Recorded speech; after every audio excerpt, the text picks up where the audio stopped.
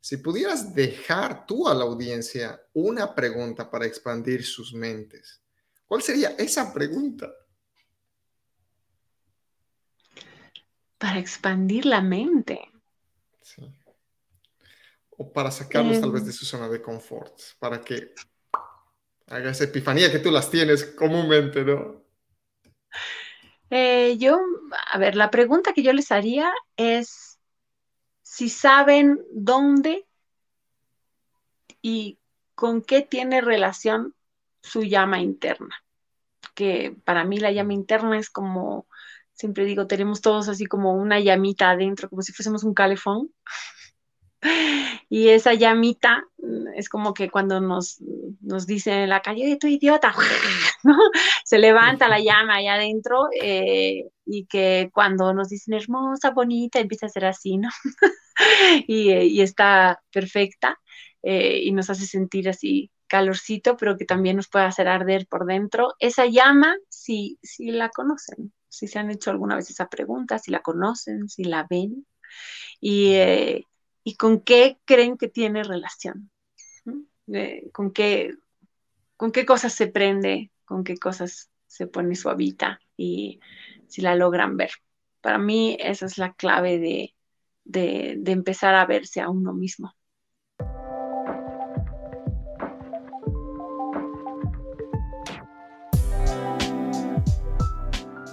¿Qué tal amigos? Familia de Optimizándome. Mi nombre es JJ Ruescas, el host de este show en el que traigo a personalidades que nos ayudan a aprender de cómo es que ellos funcionan en sus vidas, sus hábitos, su mentalidad y cómo es que paso a paso logran hacer lo que logran hacer. Mi invitada de hoy es una actriz, directora y educadora teatral a quien aprecio mucho. Su personalidad carismática y su ecléctica trayectoria hacen de ella uno de los íconos artísticos a nivel boliviano y latinoamericano más importantes. Participó en películas como Averno, Tumemank, Anomalía y recientemente 90 Seconds of Shadow. Su extensa trayectoria, no solamente en actuación, sino también en danza y música, la posicionan como uno de los referentes a quien escuchar cuando queremos aprender sobre arte y sobre el arte de estar presente. Además de eso, ella es una aprendiz de bruja. Con nosotros, Patti García. Hola, Patti, ¿cómo Hola, estás?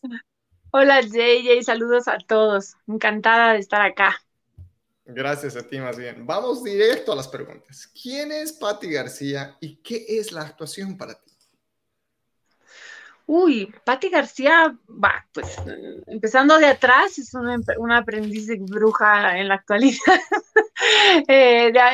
Me puedo nombrar así, en realidad, un poco porque he tratado, creo que intuitivamente he ido haciendo un camino para entrar en yo conectarme con mi propia intuición y empezar a trabajar más desde otros lugares más íntimos y bueno, yo eso lo llamo brujería, ¿no? Un poco, pero Patti García ahora pues es una madre de dos niños muy chiquitos todavía, sigue siendo una cuidadora de perros empedernida y, y paralelamente es alguien que está cada vez más enamorada de la educación y de los procesos que se pueden generar a través de procesos educativos, pero como muy específicos, ¿no? No de toda la educación como tal, sino de los pequeños encuentros que he podido ir generando que siento van hacia algún lugar, que es eso, es un camino intuitivo que todavía no sé muy bien hasta dónde me va a llegar, pero creo que estoy ahí, siempre me he sentido en proceso, pero creo que ahora lo tengo más presente. Y para mí la actuación, pues es complicado porque ha pasado por muchas cosas, ¿no? Es como que yo he iniciado sin querer en la actuación, no es que yo, es algo que he buscado, es algo que se me ha dado, que una situación en la que he caído y de lo que caí, es como que nunca pude parar a plantearme nada, el tren corría y corría y yo solo seguía la corriente, no es que, no, me lo he preguntado muchas veces, sí he querido desistir porque me ha parecido muy fuerte en determinados momentos, era como de sentirlo muy pesado o de perderme y no entender qué estaba haciendo, pero bueno, en general, para mí la actuación es es esta posibilidad de encuentro con uno mismo a través de los otros. Eso es para mí la actuación, que normalmente es más bien considerada lo opuesto, ¿no? Es como la capacidad de no ser tú, casi. Y en realidad yo creo que es más bien la posibilidad de ser muy yo, pero desde una escucha muy profunda a los demás. Y creo que esto es lo que me ha sostenido enamorada, al principio sin darme cuenta, sin saber que era así, y ahora que ya puedo un poco procesar las cosas, pues lo disfruto de manera extrema porque me doy cuenta en el momento de que es así, ¿no? De que tiene todas esas posibilidades la actuación. Y en lo que hace referencia a que caíste acá en actuación de manera casual, por así decirlo, ¿qué fue el evento, si puedes hacer memoria, que te introdujo a esto, ¿no? Bueno, había un amigo que me veía muy perdida porque como que siempre he sido muy extrema, eso sí es parte de mí, digamos, ¿no? Y entonces yo estaba como muy perdida y haciendo cualquier cosa de mi vida, más o menos, era muy chiquita también, tenía 16, 17 años, ¿no? Y estaba en la universidad ya y iba a ser comunicadora, pero casi como porque era como lo que parecía que se me daba bien, digamos. Y un amigo me llevó a un taller de teatro y a mí me pareció alucinante la ritualidad alrededor de esa situación, ¿no? Era el profesor, había una vela, estaban todos alrededor, parecía como muy importante lo que hacían. Yo venía de estar muy peleada con la religión y con la Iglesia Católica, o sea, de ser como muy creyente y muy inmersa en eso, de repente haber tenido un cisma muy grande a través de la pérdida de una de mis mejores amigas, que no entendía, ¿no? Cómo podía ser así de cruel la vida, y entonces me había peleado con esa ritualidad, digamos, que era la que yo tenía en casa, y vi esto y me pareció maravilloso porque era todo un grupo de gente enorme, muy diferente, todos alrededor de estos, y me parecía como, bueno, que era algo medio mágico, ¿no? Era, ¿qué están haciendo? Y me acuerdo de un ejercicio, poco me acuerdo, pero sí de un ejercicio que pasé a hacer y de que todo el mundo me miraba mientras yo trataba de resolver el ejercicio, que era contar algo, hablar algo ahí, y me pareció, pero un hecho gigantesco y como de mucho poder, el hecho de poderme parar ahí y que todos me escuchen. Bueno, después con los años yo me he dado cuenta que esa era una herida personal que tenía para resolver y que tenía como cargando de que no me Wow. escuchaban, o bueno, por lo menos yo lo sentía así, ¿no? Que lo que yo tenía para decir no era escuchado o que no se me daba el espacio para decir las cosas. Entonces, claro, cuando he visto eso he dicho, ah, no, o sea, yo quiero esto, yo quiero estar sola aquí y decir todo lo que tengo para decir. Y aparte, como era universitario y la edad de todos nosotros, pues queríamos un mundo más justo y, ¿no? Todos estos ideales que tienes y que a través del teatro, pues de verdad te sentías que así día a día estabas cambiando el mundo. Y desde tú, ¿no? Tu ser tan minúsculo, pero que estábamos en este espacio donde se nos iba a escuchar y iba a ser relevante. Después con los años te das cuenta que es un proceso que es del mundo, no te corresponde a ti solo, no es una responsabilidad tuya. Pero bueno, en ese tiempo lo sentí así. Y esa es la manera en la que yo caí, o sea, realmente yo caí de rebote. Si bien en el colegio, como la mayor parte de los estudiantes, así que tienen colegios que se les da mucho énfasis a la parte de literatura o lenguaje. Yo había hecho teatro en colegio, pero era como, no, pues no tenía nada que ver con esto que yo había visto, era hacer personajes, vocecitas, actuar, roles, ¿no? Y, y sí que podía haber sentido, hoy en día yo digo, pucha, yo de niña lo podía haber sentido que tenía esa capacidad, porque viendo hacia atrás, pues la verdad es que sí. ¿no? Era una chica así que tenía todo ese carisma para que salga. Pero bueno, yo estaba muy bloqueada y muy poco conectada conmigo misma. Yo creo que la fuera que tenía en ese momento era así y me hacía estar como realmente muy poco conectada conmigo, muy poco segura de lo que yo era, porque era un poco rara, ¿no? En relación al estándar de lo que está establecido. Pero tenía un mundo interno creativo tal así que, claro, yo el día de hoy me doy cuenta que muchas de los aportes creativos que hago son cosas, imágenes de mi infancia, de cómo veía yo las cosas, colores, texturas, cosas que me han quedado de las películas, de las cosas que veía, de lo que leía. Y era una chica con mucha imaginación y que, bueno, pues en ese momento yo no tenía la chance de que haya alguien que lo vea así y que me lo saque, ¿no? Entonces, ha sido como un proceso después así de que se abrió la puerta y ¡puf! ¿no? Salió todo eso, ¿no? Que estaba ahí. Yo creo que por eso también es tan importante para mí la educación, porque es como que te sientes una rescatista, ¿no? De estos seres que no tienen esa chance. Es simplemente abrirles puertitas, ¿no? Después el trabajo es suyo, ¿no? En realidad uno no hace nada más que abrirles la puerta para que vayan hasta donde tienen que ir. Es interesante lo que mencionas acerca de cómo estos deseos, digamos, universitarios de cambiar el mundo los estabas expresando a través del teatro. Y tal vez lo que voy a decir va a ser bastante sesgado, pero la forma en la que yo veo es que tú estás impactando de todas maneras, estás haciendo el cambio a través de tu arte, ¿no? Gracias a lo que tú haces, estás impactando en otras personas que a su vez van a impactar de otra manera. Entonces, um, ¿cómo ves esto de abrazar el arte que tiene cada uno? Y cada persona puede tener un arte diferente, ¿no? Pero ¿cuán riesgoso crees? Porque muchas personas es como que me gustaría hacer esto, pero no, ¿no? Es la sociedad o mis papás me dicen o ¿no? Ya sabes cómo es el script, ¿no? Y sé que en tu caso tú has sido al revés, muchas cosas has hecho, ¿no? Sí, bueno, yo tengo la característica de hacer todo al revés, la verdad, es como, no he tratado de entrar en los moldes, pero se ve que yo no hay forma, ¿no?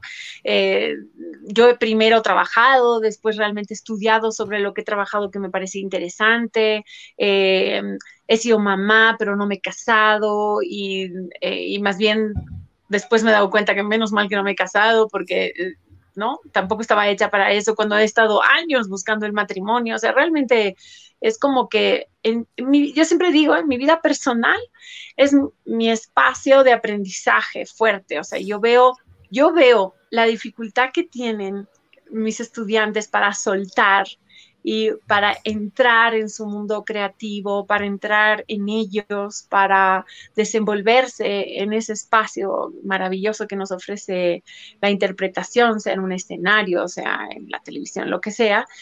Yo veo que esa dificultad en realidad yo la he tenido en la vida, ¿no? Y la tengo, es como que yo me doy cuenta, sobre todo, no sé, las parejas, por ejemplo, es un caos absoluto, ¿no? Es como que yo ahí es donde yo me pierdo y hago todo lo que tengo que hacer para equivocarme y aprender, lo hago ahí. En cambio, en el teatro yo nunca lo he sentido así. A mí eso es como que yo allá adentro yo siento esa seguridad de poder soltar y que no haya límites.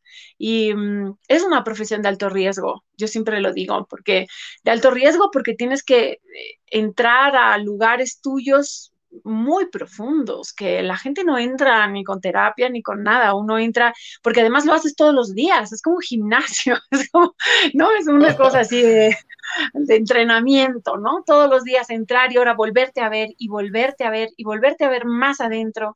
Y no, parece fácil, pero la mayor parte de la gente lo que hace es tratar de no verse, ¿no? Y de ponerse solamente esas formas que hacia afuera son aceptadas o que me permiten, digamos, pasar por ahí. y resolver ahí, ¿no? Sin llegar a los conflictos y ser actores, entrar de una a los conflictos, es disfrutar estar en el conflicto. Es más bien, si puedes hacer más conflicto todavía sobre el que hay, eres el mejor actor que existe. Entonces es un espacio que es de alto riesgo, es de estar con todo a flor de piel, muy intensamente. Y claro, si tú tienes ese espacio, que imagínate, ese es tu espacio de trabajo, después volver a la casa y hacerte un té es como, o sea, qué aburrido esto, ¿no?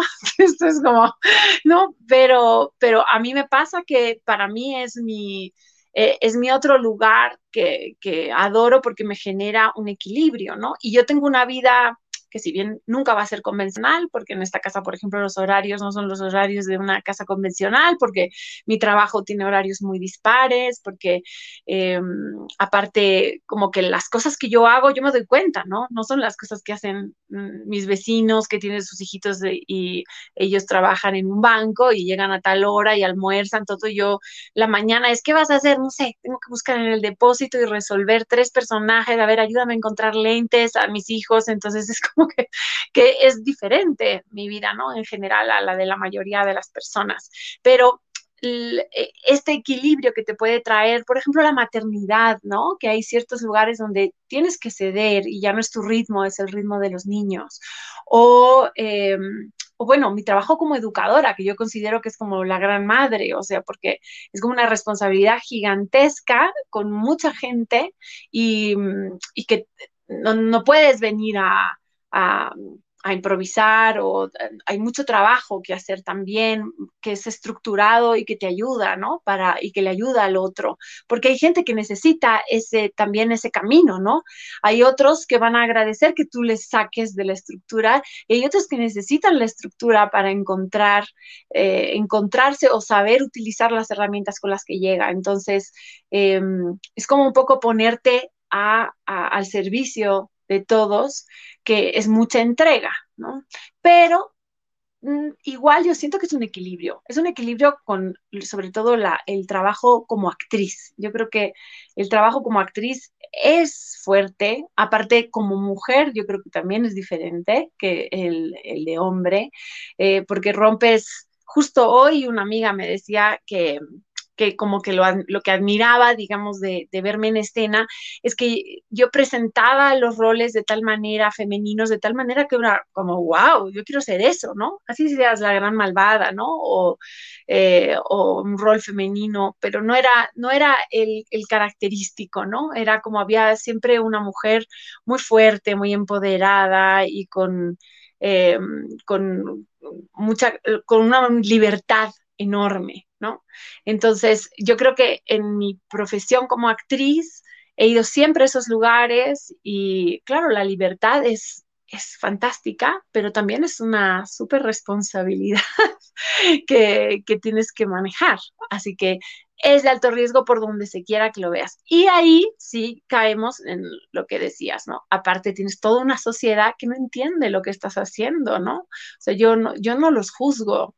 Yo creo que, por ejemplo, una gran parte de mi familia no entiende lo que hago hasta el día de hoy y son 26 años que sigo ahí todos los días insistiendo con lo mío, pero no lo entienden, ¿no? Hay gente en mi familia que sí pone felicidades, pero no me ha ido a ver actuar nunca, digamos, ¿no?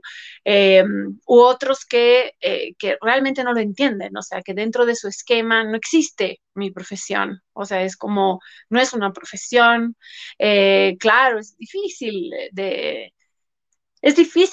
hacer entender a la gente cuando tienes todo un sistema que está yendo en contra tuyo, porque hasta el mismo arte, pero ya de manera comercial y masiva, va en contra tuyo, ¿no? Porque es como que, ya, ok, vas a ser actriz, pero entonces, ¿cuándo te vas a Hollywood y haces una película y eres famosa y sales de las revistas, digamos, ¿no? Entonces, si no estás en eso, es como, ¿pero qué estás haciendo? O sea, ¿de qué te sirve eso que haces? O sea, no está dentro del esquema de ellos. Entonces, hasta nuestra misma profesión está en contra de nosotros. Es muy loco, ¿no? De los que queremos entrar en una rama más artística, ¿no? Que es es mi bandera, o sea, eso yo he tratado, lo sigo haciendo en el trabajo educativo también, o sea, trato de hacer ver otra cosa, no lo que uno puede encontrar en la televisión, ¿no? O lo que está comercialmente ya difundido o algo así, sino realmente entrar un poco más allá en lo artístico que no, pues siempre dicen, ¿no? No es para todos. Y yo creo que no es que no sea para todos, yo creo que no se lo hemos abierto a todos, ¿no? Y ahí juegan un rol muy importante, pues los gobiernos, ¿no? Todos los que al final estructuran las cosas, que yo creo que obviamente mucha libertad, pues no les conviene, ¿no? Ya, ya te entiendo. Y hablando sobre esto, Patti, sabes que algo que me vino a la mente es cómo nacen o cómo emergen los roles a medida que vas adquiriendo distintas responsabilidades. Por ejemplo, el rol de madre, ¡pum! ¿No? Ese rol no había, ese personaje no había antes de tu primer niño, ¿no? Entonces, ¿cómo sale? Luego, el de educadora. Y esto lo digo porque mucho del trabajo que he estado haciendo los últimos años es en base a identificar sesgos cognitivos, o sea, pequeñas fallas en nuestro razonamiento. Hay uno de esos que acá en Estados Unidos y en Latinoamérica lo veo mucho, que es el síndrome del impostor, ¿no? Es, yo sé de algo, pero no, es que no soy muy bueno. Y es como este ser y no ser a la vez. ¿Qué pasa, digamos, en este caso, cuando tú tienes que estar plantada en el rol de educadora con la responsabilidad que tienes, o en el rol de madre, pero que no tienes experiencia, no tenías experiencia antes de tener un hijo? ¿Cómo lidias con esos roles? Pues es interesante lo que dices, porque por ejemplo yo con la maternidad no he tenido mucho problema. O sea, yo veo a las madres, es un tema la maternidad, o sea, es un momento de ¿qué hago? ¿No? O sea, ¿por qué estoy aquí? ¿Cómo se resuelve esto? Y que encima dura muchísimo. O sea, es como, y que va cambiando, ¿no? Es un proceso vivo, entonces, con muchos factores alrededor, que también te transforma, te recoloca a ti dentro del sistema familiar, es muy fuerte, ¿no? El ser madre, y uno cree que es así como, nada, pues, es la postal, ¿no? Viene un bebé y ya está, ¿no? Y a mí me pasa que yo en la maternidad, yo creo que la he resuelto desde mis herramientas de la creación. O sea, yo creo que intuitivamente mi cuerpo, porque por ejemplo yo he trabajado hasta el último día de mi embarazo y supuestamente eran embarazos de alto riesgo los dos y ambos he trabajado hasta el último día antes de que me hagan mis cesáreas y he vuelto a trabajar a la semana de que me habían hecho las cesáreas. O sea, no, en ningún momento he parado, por ejemplo, mi trabajo, mis cosas y lo he incorporado muy rápidamente, pero porque yo creo que intuitivamente yo he seguido como la pulsión que tiene mi cuerpo de trabajo creativo. O sea, de resolver desde la flexibilidad, desde las estrategias, bueno, disfrutemos este nuevo conflicto, ¿no? O sea, ¿qué es esto? Desde hacerlo partícipe al otro. Son estrategias que son muy del teatro, por ejemplo, ¿no? En la comedia hay una estrategia que es fantástica, que es tú estás sufriendo, te golpeas y para que sea cómico, es realmente cómico el momento que tú abres al espectador y le compartes tu dolor, ¿no? Y de alguna manera, actuando, que eso es el clown, actuando tú sientes eso como un momento reivindicativo muy grande.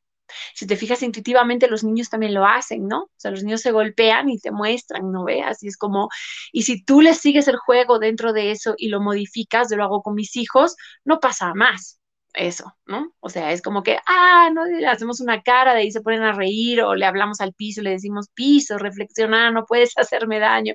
Entonces ellos se ríen, yo me río, listo, pasado, fan.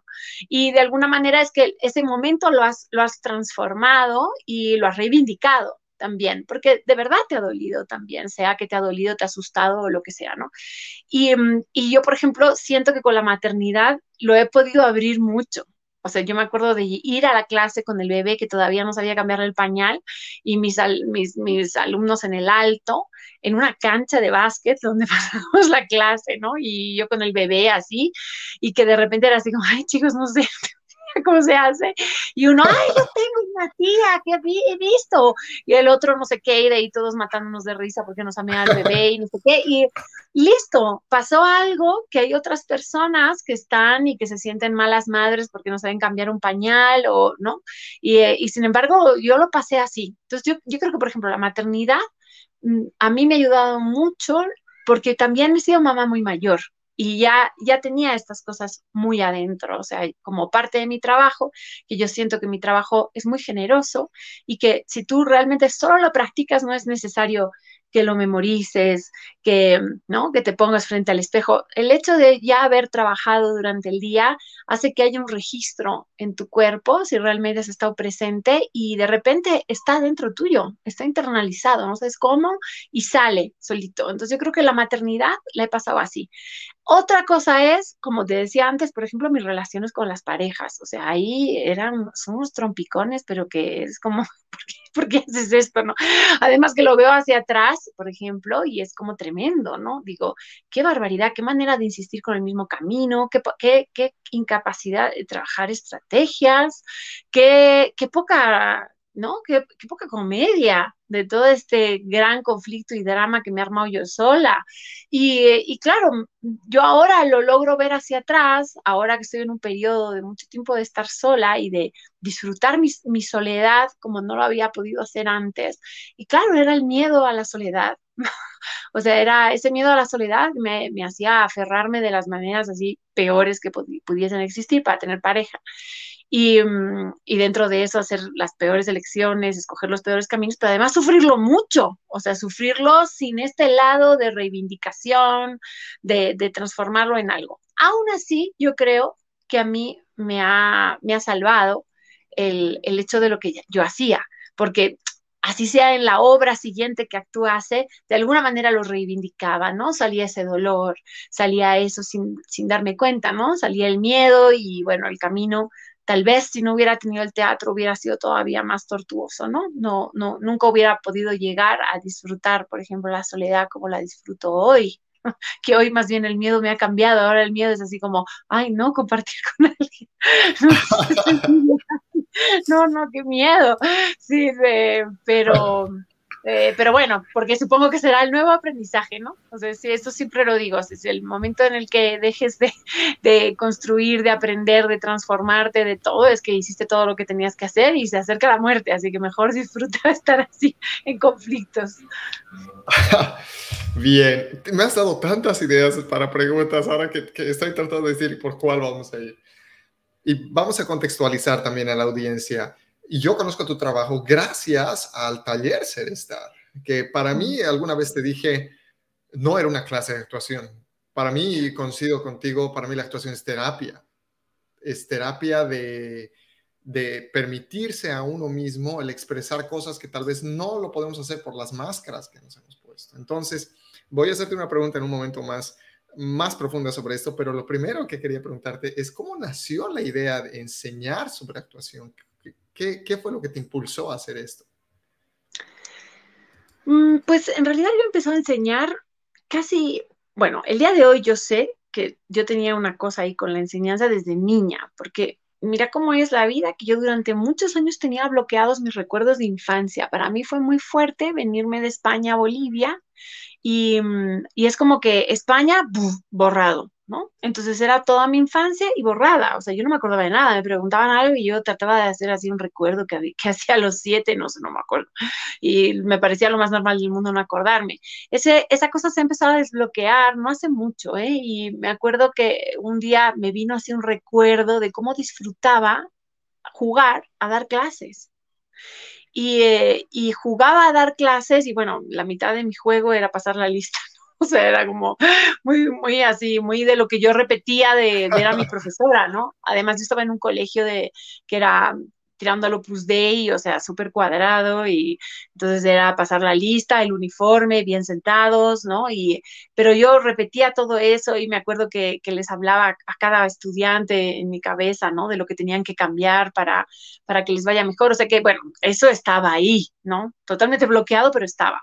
Ahora, yo empiezo a enseñar, creo que prácticamente casi a la par que empiezo a aprender. O sea, porque no había nadie que enseñe aquí.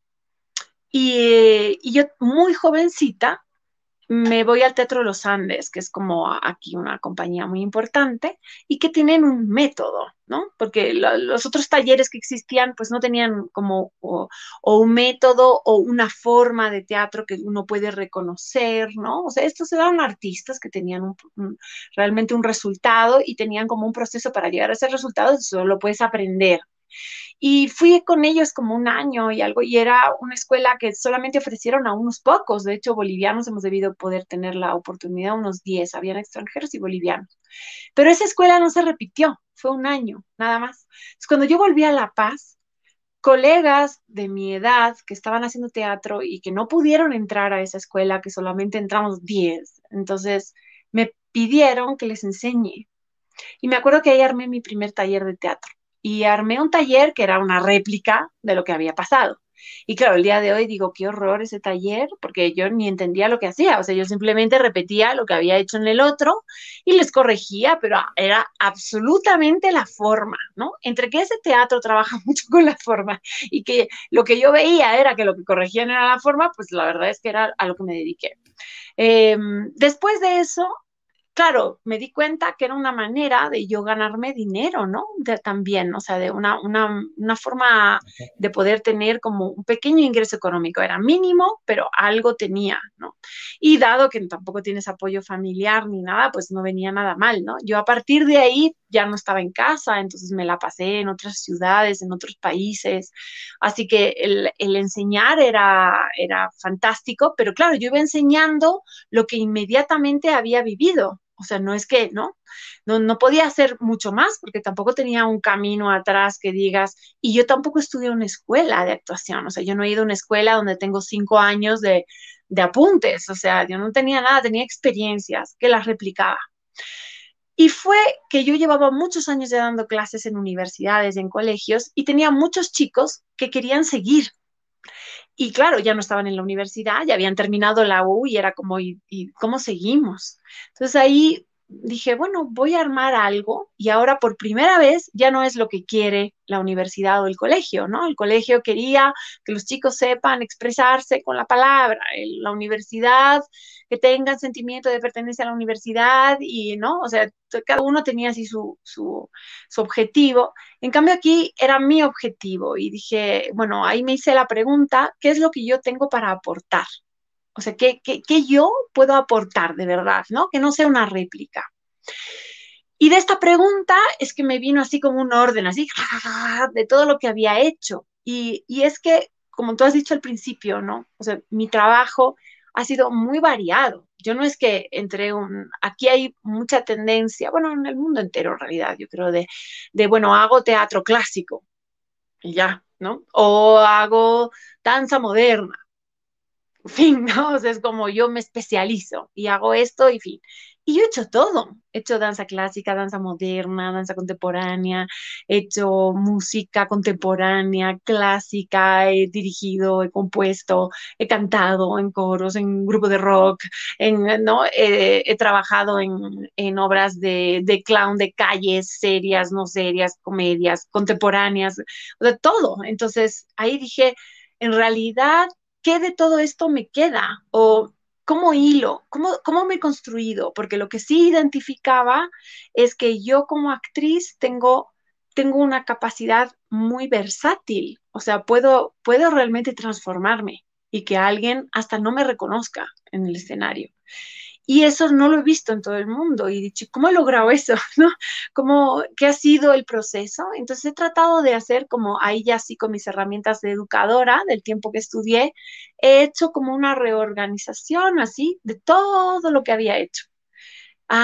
De este tiempo me queda el trabajo con mi cuerpo, de la danza, la conexión con el equilibrio del centro, ¿no? Este espacio de fuerza mayor, después digamos, del teatro contemporáneo, la conexión de este centro, pero con la palabra, así.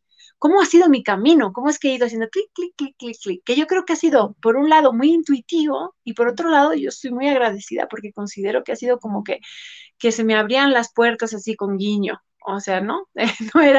No era como que solo se me abría la puerta y podía escoger entre esta y esta, ¿no? Había una que era así rosada, fluorescente, digamos, era como medio obvio que tenía que tomar esa.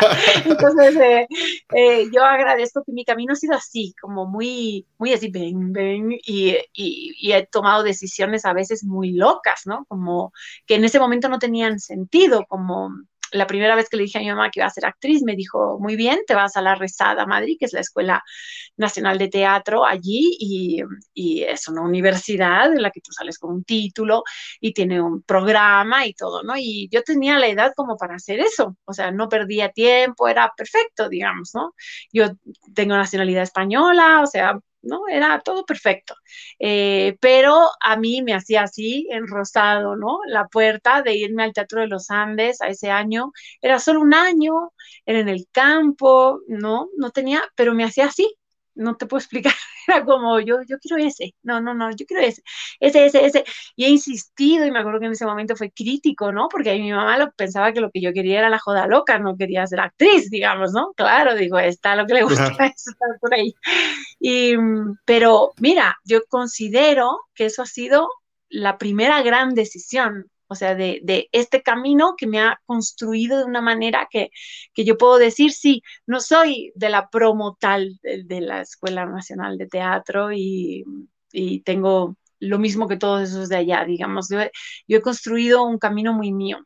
Entonces, el Serie Star partió de eso. Y en ese momento, mira cómo es, ¿no? El Serie Star ha salido prácticamente de un sueño, ¿no? O sea, era como que tenía que ponerle mañana un nombre al taller y yo no quería que se llame Taller de Pati García, digamos, ¿no? Siempre estaba un poco en contra de esas cosas.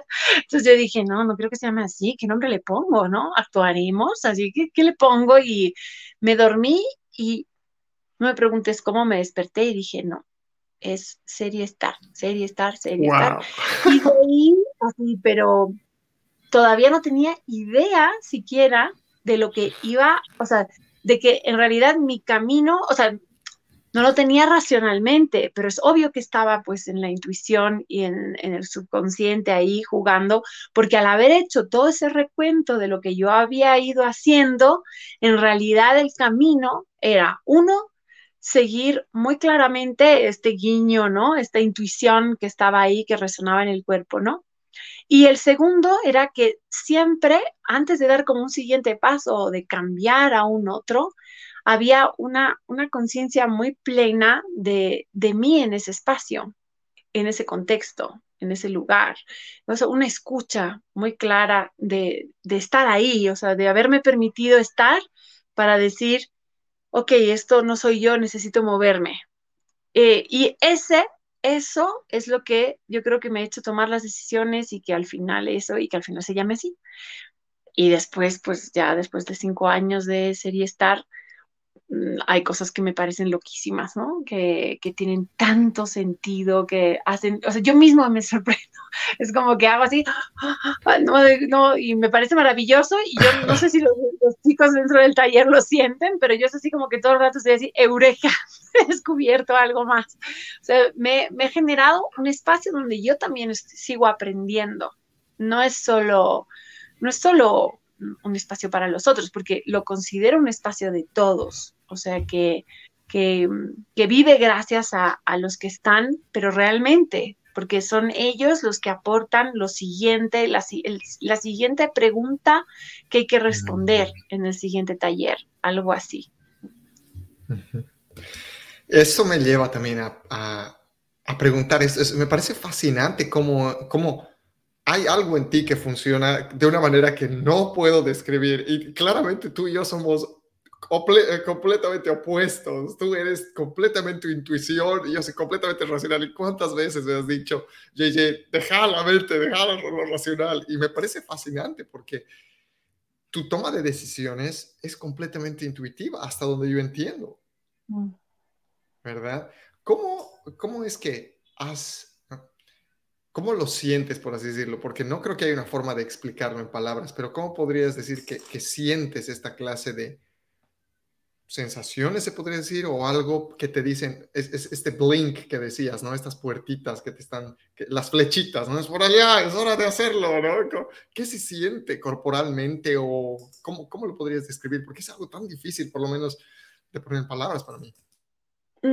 Es que yo creo que viene cuando ves al otro. Cuando solo te estás viendo a ti, no aparece. En teatro eso es muy claro. O sea, uno sabe que tiene que empezar a hablar porque está conectado con el espectador. Si tú estás solo en lo que tú tienes que decir y entras, dudas, ¿será ya? No, no será. Bueno, lo hago, ya, ok, entonces lo hago, es totalmente tuyo. Eso no tiene que ver con una conexión real de la hora. El aquí y el ahora está con un otro. O inclusive, pues a mí me pasa, por ejemplo, con mis hijos, que no es que estamos ahí conectados, ellos no tienen ni idea, ¿no? O sea, yo estoy muy presente, los veo y de repente siento que ese momento es especial, ¿no? Lo veo y digo, ah, este momento es especial y me da la sensación que de ese momento él se va a acordar por alguna razón, pero no es un hecho, ¿no? No es así como fuimos a Disney y nos hicimos esta foto, digamos, no es una cosa así, sino es realmente así un momento donde yo le vuelo el pelo y hay algo. Yo he entrenado mucho mi percepción, que eso se entrena, o sea, yo he entrenado el dejar de ver con los ojos sino de ver con todo el cuerpo, de percibir realmente, de entrar a un lugar y sentir si se te erizan los pelos o ese lugar lo sientes caliente o lo sientes frío en exceso o, o el hecho de un olor que te lleva a algún lugar, tratar de...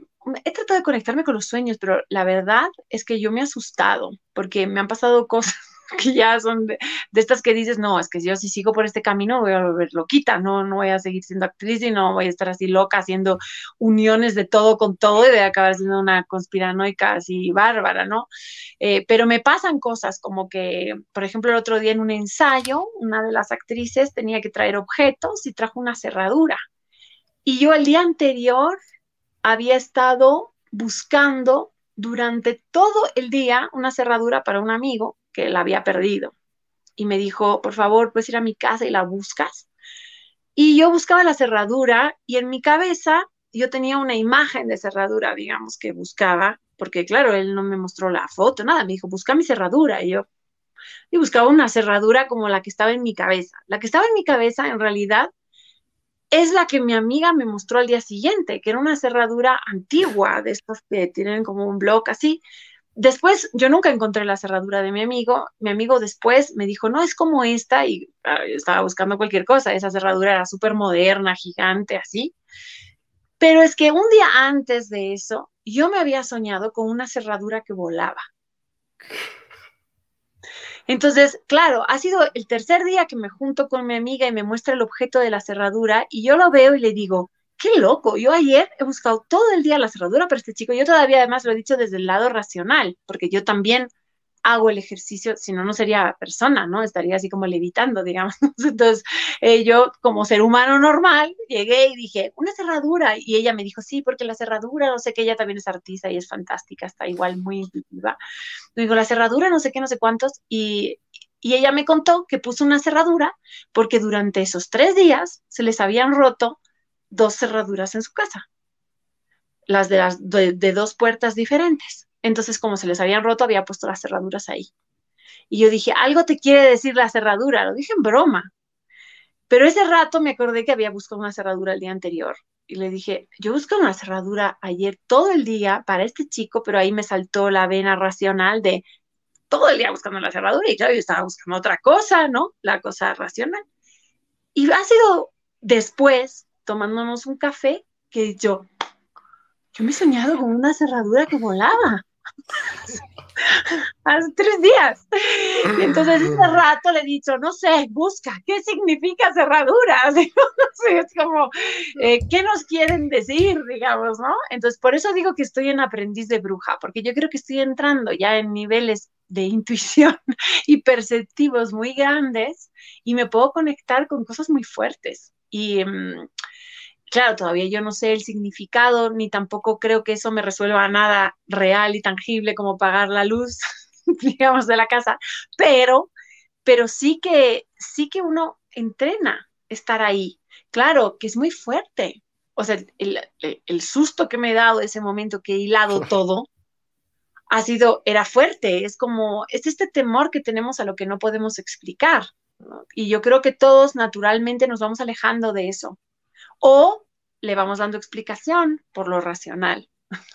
Y entonces vamos haciendo una superestructura que explica todo. Entonces ya no tengo líos de estar aquí presente, porque ¿qué hago con lo que no puedo explicar? Y el que se va demasiado a este lado donde no importa que no le expliques, tú estás aquí, todo, tampoco engrana en el mundo, ¿no? Que te pide pagar la luz, digamos. O sea, es como que hay que estar en ambos. Y estar en ambos es un trabajo que yo digo, es como estar en training, es todo el tiempo estar así, en intermitente, no, no estás, estás todo el tiempo aquí. Tenía un estudiante que había estudiado matemáticas y que siempre me olvido de preguntarle porque quiero saber qué se llama ese término. Me dijo que en matemáticas existía algo así.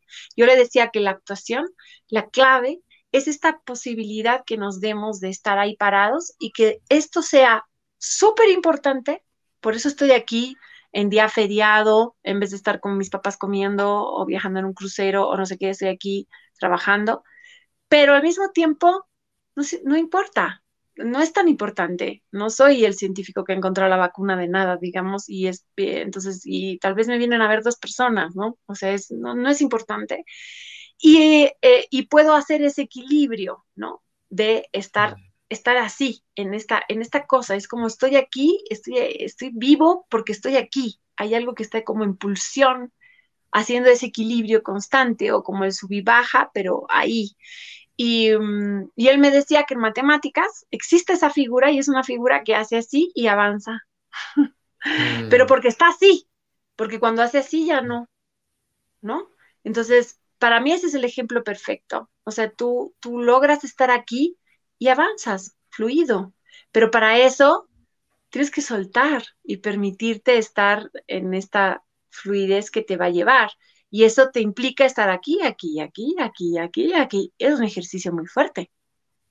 No es, no, es un ejercicio, es como inclusive yo digo también los actores tenemos así como un músculo en el corazón, ¿no? Porque trabajamos con nuestras emociones, con nuestros estados todo el tiempo, entonces ya hay musculatura, ya estás entrenado, vas y lo haces. Pero es estar en un lugar donde no hay seguridad a dónde va esto, no tienes ni idea. Y eso da vértigo, pues, ¿no? Si uno lo piensa desde cierto lugar, da muchísimo miedo y uno se va, ¿no? Se retira. Claro. De hecho, yo creo que ya tú te has promovido, ya no eres aprendiz. Ya hace tiempo creo que has dejado de ser aprendiz.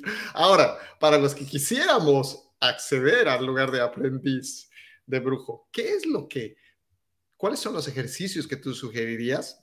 Uno o dos que se te vengan a la mente para empezar a ejercitar eso. Y te digo por qué.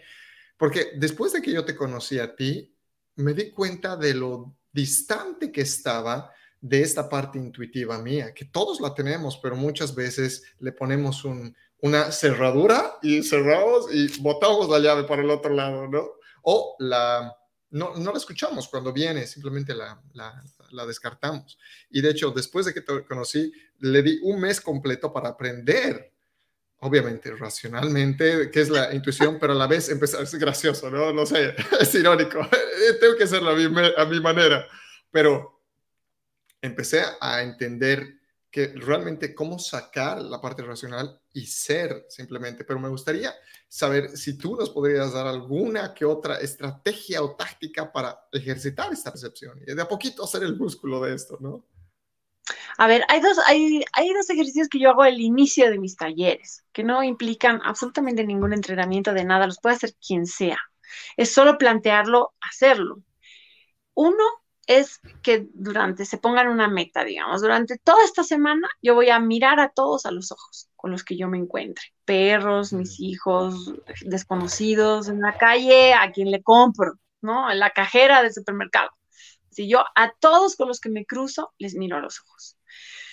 Es un ejercicio que parece así como, es cualquier cosa, pero recién haciendo el ejercicio, lo más probable es que se den cuenta que ellos no ven a los ojos a los otros y que la mayor parte de la gente no te ve a los ojos y que damos por hecho todas las relaciones y todos los momentos que hacemos cosas. O sea, entramos al supermercado en mecánico, vamos en el auto en mecánico, o sea, no estamos presentes, nunca porque con este ejercicio uno se da cuenta que no está presente, porque de repente ves a tu madre y baja la mirada, ¿no? No sabe qué hacer con tus ojos, porque nunca has estado ahí, eso quiere decir que no lo haces nunca, ¿no? Que de repente eres un raro, ¿por qué me miras? ¿No? O sea, ¿qué está pasando? O ¿no? ¿Qué quieres? Hay algo así. Y es un ejercicio que es muy fuerte porque además uno puede volverlo así como un ejercicio que se vuelve un hábito. Hay gente que tiene eso, que lo hace, ¿no? Y normalmente no, nosotros nos escapamos de estas personas. Ahora, además, con la pandemia y lo del barbijo y todo, yo siento que, por ejemplo, la mirada está todavía más distante. Siento que podría haber hecho lo opuesto, ¿no? No solo te queda el ojo. Entonces, pues que realmente haya contacto. Y es increíble cómo que, inclusive, pese a esto, o sea, la gente todavía cierra más. O sea, la cabeza no es solo, si uno se fija en la gente en la calle, no van así, ¿no? Para ver bien o para dejarse ver, van así. Se ha caído más la mirada de la gente y tiene que ver porque se sienten muy expuestos, pues porque ahora solo hay el ojo para ver y parece obvio, pero es muy fuerte. Y el otro ejercicio que es de percepción, es un ejercicio que necesitas a una persona que te ayude y tú cierras los ojos y te guía por un cierto tiempo, tú con los ojos cerrados. Esa persona no puede hablarte y tú tampoco puedes hablar, tienen que hacer un compromiso de estar en silencio y de que tú tienes que dejarte ser llevado por esta persona durante tanto tiempo. Cuando yo hice este ejercicio por primera vez, creo que fueron 2 horas que me dejaron en el espacio Simón y Patiño, que era en Cochabamba, que es como un jardín gigante, es como un palacio, ¿no? Y, y recuerdo que, claro, llegaba un momento en el que la percepción del tiempo, de las cosas, de los sonidos, de mi propio cuerpo, de repente empecé a sentir dónde estaban mis órganos, ¿no? Algo que, por ejemplo, a mí solo me ha pasado después en mi embarazo, ¿no? Que de repente sientes así como ¡pum! Se sube el pulmón, digamos, porque el bebé te lo sube. Si estás conectada con tu cuerpo, sientes todo este movimiento interno. Hay mamás que no lo sienten, no lo sienten, o sea, imagínate la desconexión que tenemos con nosotros mismos. Entonces, en este ejercicio, el tiempo, o sea, cuanto más tiempo lo hagan es mejor. 2 horas es muy difícil, ¿no? Entonces yo siempre les planteo, hagan 20 minutos, prueben 20 minutos. Y normalmente la persona empieza a hablar, por eso está prohibido lo de, o sea, hay que hacer como un compromiso, porque lo intuitivo es empezar a hablar, decir, ay, sí, es mi sillón, ¿no? ¿Esto? Sí, sí, sigo en mi cuarto. Ok, las gradas, ¿no? Estamos bajando las gradas, o sea, es como que yo racionalmente hago mi mapa donde sé dónde estoy, ¿no? Y el segundo paso es ya me empiezo a perder y obviamente entro en el miedo, ¿no? Porque es como dónde estoy, empiezan a venir, que es de donde vienen las pesadillas, que es como en vez de que esta oscuridad me conecte conmigo y con lo de afuera y poder percibir las cosas, yo anticipo que algo va a pasar. Entonces, ahí vienen las pesadillas y los miedos y salen todos y el cuerpo. Es un ejercicio que me permite ver, por ejemplo, dónde residen todas mis tensiones. Porque según va aflorando el ejercicio, uno empieza a agarrar una posición corporal que es la que utiliza en su propia defensa y es la que naturalmente nos da las posibles tensiones aquí, son los lugares que tenemos bloqueados, o sea, solo con ese ejercicio tú ya sabes todo de dónde viene, ¿no? De dónde viene el miedo, te puedes conectar con tu miedo interno, puedes ver, mi miedo es a la soledad, es a la oscuridad, tampoco vamos a inventar la pólvora, los miedos son los básicos para todos, ¿no? Entonces, ¿de dónde viene? O el miedo a no ser aceptado, entonces me hago el que yo estoy ahí disfrutando el ejercicio cuando en realidad estoy muerto de miedo. Entonces, todo eso aflora ese ejercicio, pero sobre todo que cuando uno lo va haciendo, digamos, puede pedirle a alguien que se lo haga otro día y luego otro día y otro día, llega un momento en el que uno empieza a disfrutarlo, porque ya lo conoce, pero nunca va a ser igual, porque esa es la maravilla que tiene el teatro y el arte en general. La experiencia es imposible que sea exactamente igual.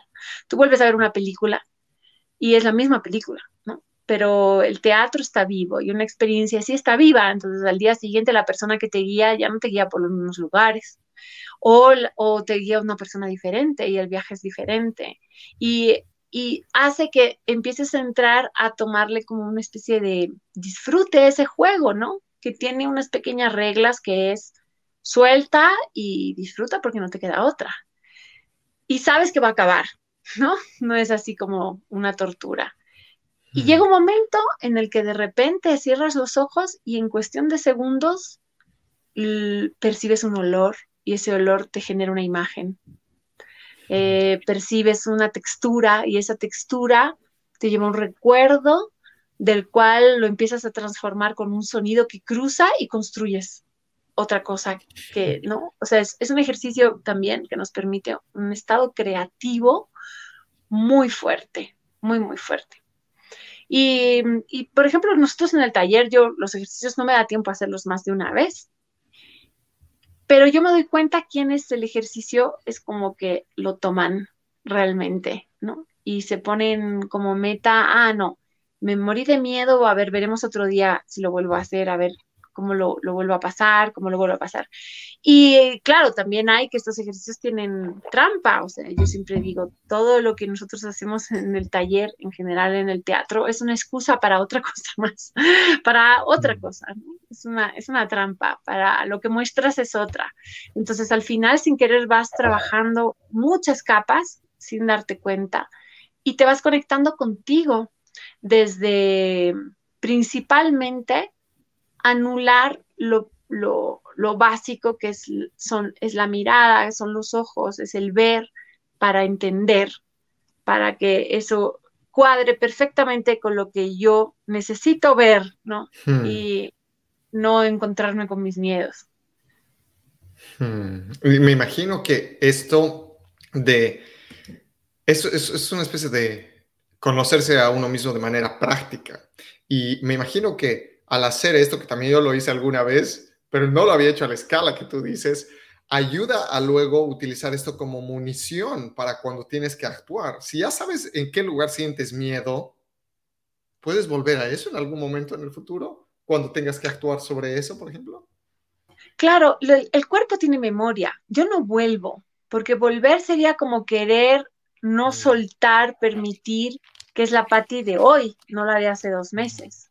O sea, nosotros estamos en constante transformación y la Patti de hoy, su miedo así pueda seguir siendo, digamos, la oscuridad, pero ahora tiene un toque, ¿no? O sea, veo una cerradura y se me paran los pelos, digamos. Entonces es como que yo estoy en transformación. Si yo quiero volver al miedo de aquella vez, exactamente, que es un poco lo que muchos actores trabajan como memoria emotiva, es extraño porque no está orgánico, no está vivo, no está hoy. mm, Pero sí, lo que tiene el cuerpo es que el cuerpo registra por dónde pasó. Si yo trato de conectarme con el miedo de hoy, va a ser muy fácil si mi cuerpo ya ha transitado y ha registrado el miedo en anteriores ocasiones. Y desde ahí me conecto con el miedo de hoy, ¿no? Porque si no voy a ir a querer ir al recuerdo de lo que fue aquella vez, pero eso es un recuerdo. Y entonces yo solamente estoy repitiendo un recuerdo, no es orgánico, no es hoy, no está pasando mm, aquí y ahora, que eso es lo poderoso de la actuación, en realidad. Yo creo que ser, como te dije, es una profesión de alto riesgo y hay actores que llega un momento que dicen, bueno, yo hasta aquí llegó mi riesgo, yo ya tengo cierta edad, ¿no? Quiero una mm, comodidad, entonces agarro y repito lo que hice esa vez, hago no sé qué, porque esto ya es muy fuerte para mí, digamos, ¿no? Yo siempre digo, ¿no? ¿Hasta cuándo me durará esta pulsión que yo siento de continuar experimentando en esto del aquí y ahora, que es tan fuerte, ¿no? Y no sé si algún día me vendrá eso, o bueno, como te dije, tal vez a mí se me han planteado por otro lado las cosas mm.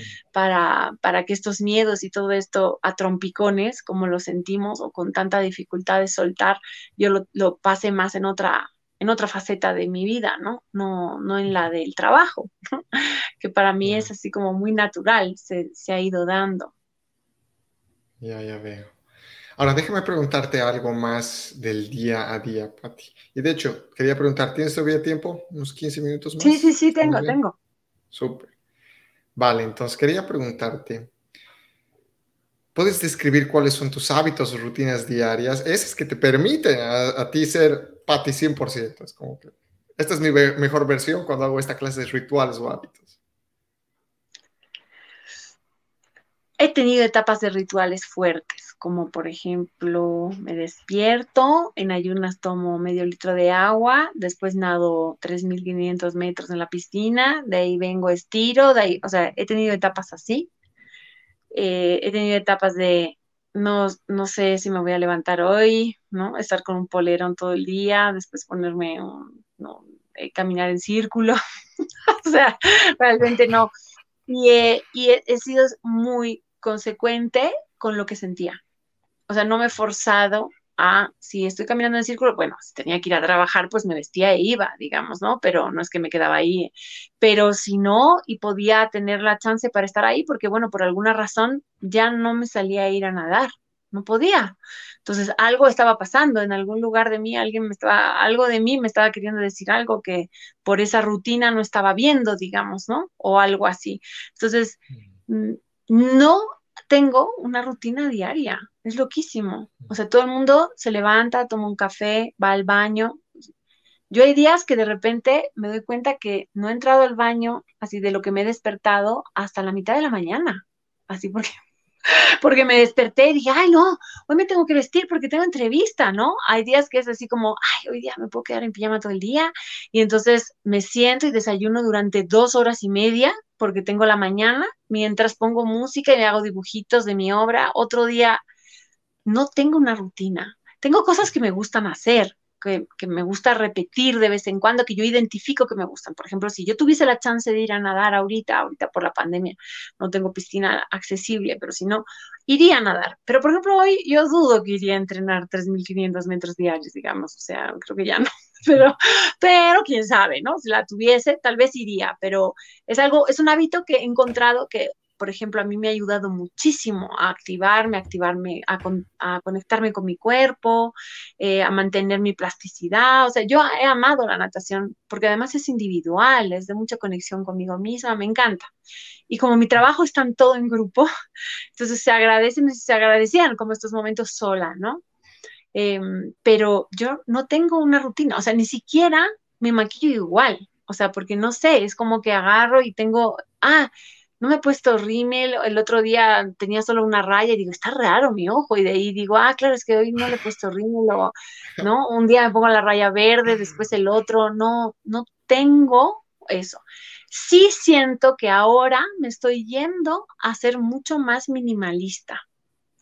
O sea, yo antes me ponía cosita en el cabello, aretes, no sé qué, pulsera, anillo, el no sé qué, el collar, un pañuelo, en el bolso había adornos, no sé qué, o sea, era así como rococó, ¿no? El día de hoy, por ejemplo, yo hace, no sé, como 2 meses que solo me pongo esto porque está en un cajoncito ahí, a la mano pero por una cuestión de tiempo, siento que empecé a sentir que me quitaba tiempo el vestirme, por ejemplo. El pararme así en el armario y ¿qué me pongo? No, o sea, eso. Entonces empecé a poner en un lugarcito solo las cosas como, ya, esto por si acaso hay entrevista, esto por si hay clase, esto no sé qué, y tenía así 4 huevadas cuando tengo un closet que te mueres, porque yo como actriz, Wow, imagínate, y claro. sin embargo empecé a poner así, ¿no? Eso. O de repente, no, mejor todo negro, así no hay que combinarlo, todo negro, zapatos negros, listo. Así no pienso qué va con qué. O sea, como me empecé a volver así como no perder tiempo, por ejemplo, en eso, porque prefiero tener tiempo para otras cosas.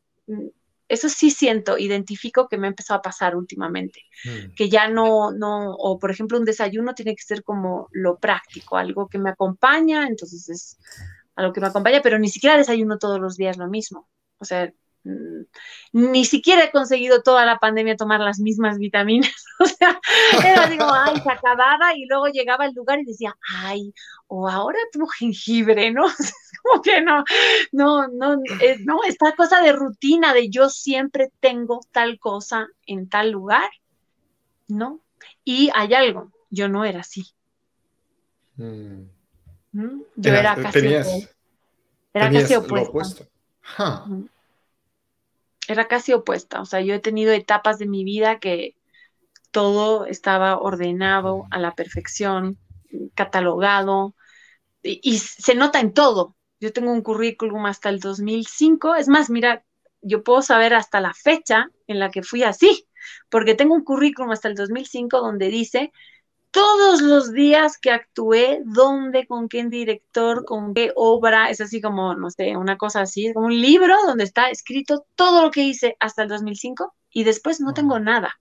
Tengo un resumen que dice, Patti García es actriz desde el 95, fin, eso es todo. O sea, y he debido hacer 15 veces más que lo otro, ¿no? En este último tiempo, porque ese era mi primer tiempo de actriz. Después de eso, pero hasta eso hay esas dos patis. Es bien, bien claro, ¿no? Wow. O sea, no he podido y no, hay algo así como que se ha hecho un cisma total y me he ido al otro lado. Ahora, yo no creo que esto sea eterno. Quién sabe qué pasará y cuál será el siguiente movimiento, digamos, ¿no? Hacia dónde entrará. No peleo contra hacia dónde me llevan las cosas, la verdad en general y creo que al fin estoy logrando hacerlo en mi vida. Hmm. En ese sentido, Patti, ¿existe en tu trayectoria, no solamente artísticamente, sino también fuera, algún fracaso que haya cambiado el curso de donde te estabas dirigiendo? Pues sí, muchos. Justo hace poco estuve en un fuck up y fue muy gracioso porque, bueno, yo lo siento, todo esto de los TEDx y los fuck ups y todo esto, yo sentía que a mí me encanta enseñar, pero me parece que es muy delgada la línea con un lugar casi arrogante, ¿no? De aprendan de, ¿no? Mi saber, digamos, ¿no? Cuando siento que el camino de todos es único, valiosísimo y que en realidad lo único que puedes hacer es como dejar la muestra, pero no, es muy, o sea, es como que el aprendizaje no puede acabar con una moraleja. Hmm. En el teatro eso es muy claro. O sea, hay gente que hace teatro para al final acabar diciendo, por eso, señores, no tienen que hacer lo otro, digamos. El colegio nos enseñan que el teatro es para eso. Y sin embargo, por ejemplo, el teatro que yo hago es una palabra abierta que tú entenderás lo que tú querrás. O sea, y en tu historia de vida eso te resonará como te resonará y te hará ver lo que te hará ver. Yo no soy quien para decirte, ¿no? ¿Qué es esto del no juzgar? Entonces siempre he tenido como una especie de cosa así de amor-odio con los TEDx y todo eso. Pero me invitan a un FACA y cuando me planteo qué voy a hacer, digo, ay, ¿qué voy a decir yo de fracaso?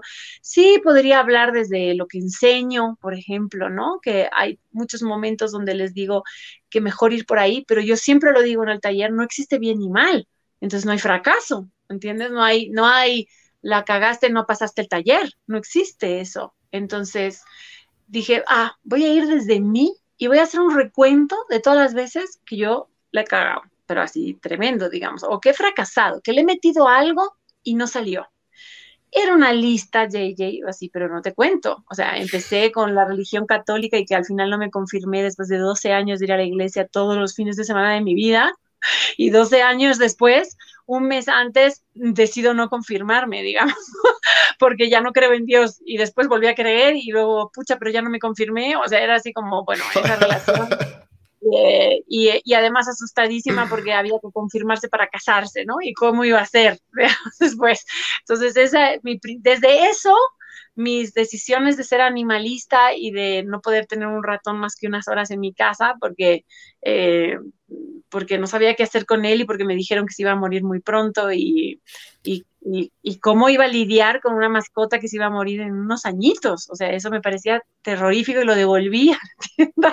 O sea, todas las cosas que yo tengo muy claras y que de las que me he podido reír también, ¿no? Y bueno, era muy gracioso porque aparte tenía foto de todo, o sea, es loquísimo, ¿no? Que uno tenga, pero yo tenía foto de todo, del ratón antes de devolverlo, de la foto de esta, de la confirmación, que están todos menos yo, la foto, y son miles, cosas así. Y después me acuerdo que en determinado momento del FACAP entrábamos en uno donde digo, bueno, iba creciendo en la cantidad de insistencias. Esa era una insistencia, digamos. Deporte ya había insistido 2, 3, también me fue fatal. Después ya pasé a cosas artísticas, ¿no? Pintura intenté, mi papá es pintor, terrible, ¿no? Mostré una foto de lo que yo había pintado en comparación con lo que pinta mi padre y claro, estaba claro que no es por ahí. Después mostré la danza que hice mucho tiempo, pero claro, me mostraba a mí en el ballet clásico y mis compañeras todas me llegaban aquí, digamos, ¿no? Y entonces era raro, no había manera de que yo encaje en el ballet. Y al final de pasar por todos, dije, bueno, y en lo que más recurrente ha sido en querer casarme. Entonces hice una composición con un amigo que me lo puso caritas encima de las fotos de los novios para que no sea muy, muy escandaloso. Y le puso caritas y puso una canción y dije, bueno, y ahora les presento así todos mis intentos de casarme y eran 22 fotos. O sea, eran 22 fotos con los 22 novios. Además, era muy gracioso porque se me iba viendo cómo yo iba cambiando a lo largo de los años, ¿no? Desde chiquita hasta... Y, y todos perdidamente enamoradas, se notaba en la foto, ¿no? Y como, bueno, pues, y yo viendo las fotos decía, pero es que esto estaba destinado al fracaso desde solamente ver la foto, o sea, no había mucho más que ver. Yo veo la foto y digo, es que yo no entiendo cómo había apostado a eso, pero bueno, pasaban las 22 fotos. Y al terminar me quedaba con el último, la última pareja que había tenido antes de este hecho, que era lo que yo quería contar, que fue a través de eso, ¿no? La última relación amorosa que estuve muy cerca de casarme, o sea, realmente ya estaba confirmado que me iba a casar y me iba a ir a vivir a Estados Unidos, y era como lo que yo creo que mi mamá esperaba y todo el mundo durante muchos años. Ahí me di cuenta que era más lo que esperaban los otros que lo que yo necesitaba, pero bueno, eso ya estaba en mi inconsciente y yo quería, y era como lo que había buscado, estaba ahí perfecto, todo era perfecto.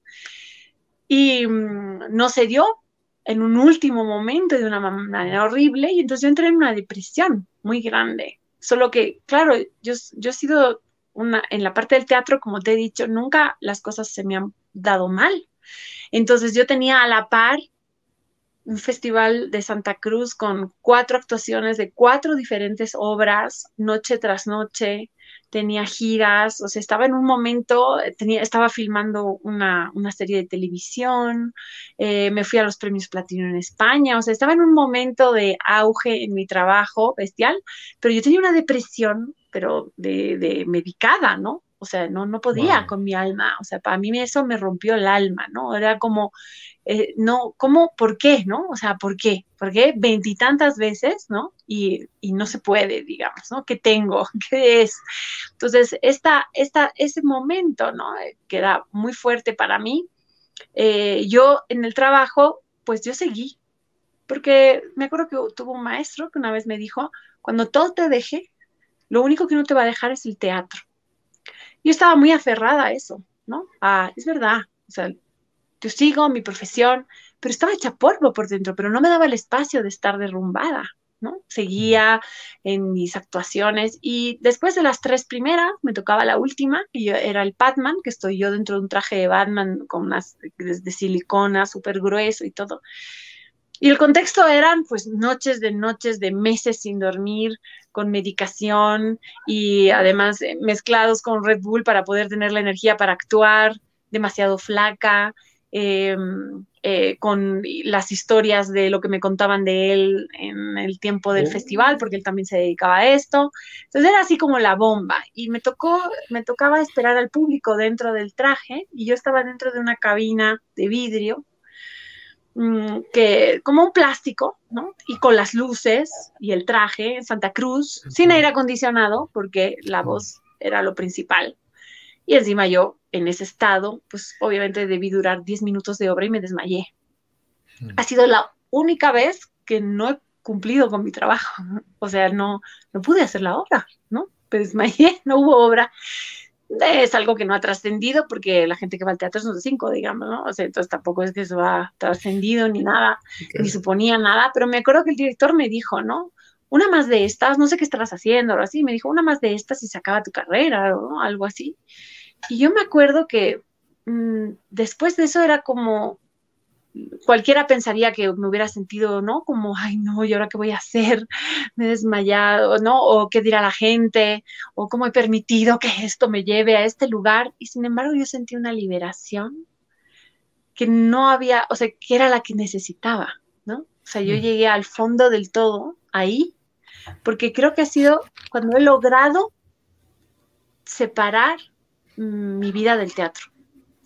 Y entender que eso que decía de cuando todo te falle, siempre te quedará el teatro, sí, porque es una herramienta que está ahí, pero yo no soy Patti actriz, yo soy Patti, que tiene muchas cosas, dentro de las cuales una es esta, digamos, ¿no? Y eso me ha dado una liberación que a partir de ahí he empezado a disfrutar mi trabajo de manera extrema, a ya no sufrir si tengo un ensayo hasta las 4 de la mañana y no sé qué, porque es como, de verdad como una conciencia muy clara de que esto es mi trabajo y es lo que me gusta hacer y es lo que yo he escogido y que esa no es la Patti en su totalidad y que esos no son mis amigos, esos son mis compañeros de trabajo, que eso parece muy obvio, pero vivimos esclavos de pensar que ese es nuestro círculo, nuestra gente, y no lo es, ¿no? No tiene por qué serlo, ¿no?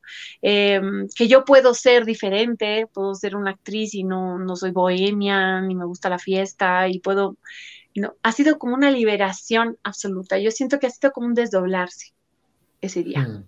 del desmayo. Y lo conté en el FACA porque me parecía que para mí fue eso, ¿no? Y es una experiencia muy mía, no es que es algo que le va a pasar a muchas personas, ¿no? Claro, Es muy específica, claramente, claro, claramente. es muy específica, pero yo creo que todos hemos llegado a necesitar llegar a este lugar extremo donde si no puedes soltar, pues se haga a la fuerza, Mm. sea a la fuerza de alguna manera. Ha sido el stop que puso mi cuerpo, ¿no? A ese cargar y querer resistir esta cosa y que decir, bueno, o sea, hasta aquí llegó, ¿no? A partir de Mm. aquí, borrón y cuenta nueva. Mm. Lo que sí puedo decir, y yo creo que a nombre también de la audiencia, es que todos estamos agradecidos de que tú estés casada con el teatro. Definitivamente, ese es tu matrimonio más exitoso. Y estamos muy alegres por eso. Bueno, vamos terminando. Tengo un par de preguntitas más, Pati.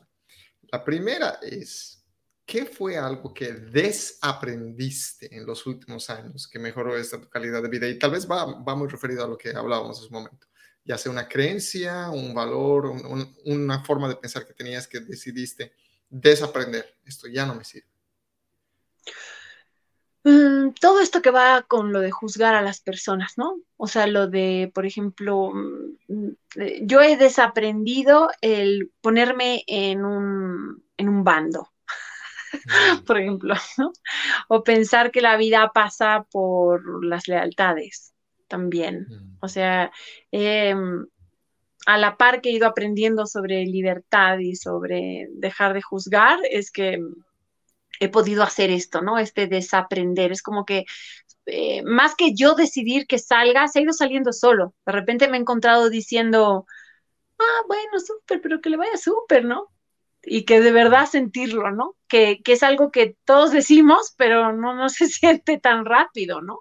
No es tan honesto, no es tan real, ¿no? Que de verdad le deseas así lo mejor a ese que te la ha hecho, ¿no? Varias veces y decides, no, que le vaya bien, o sea, fin, es libre, está en otro, este espacio es enorme, somos muchos y tenemos mucho espacio, fin, ¿no? Eso yo he desaprendido y que agradezco, te da así como ese sí que es un soltar gigante, ¿no?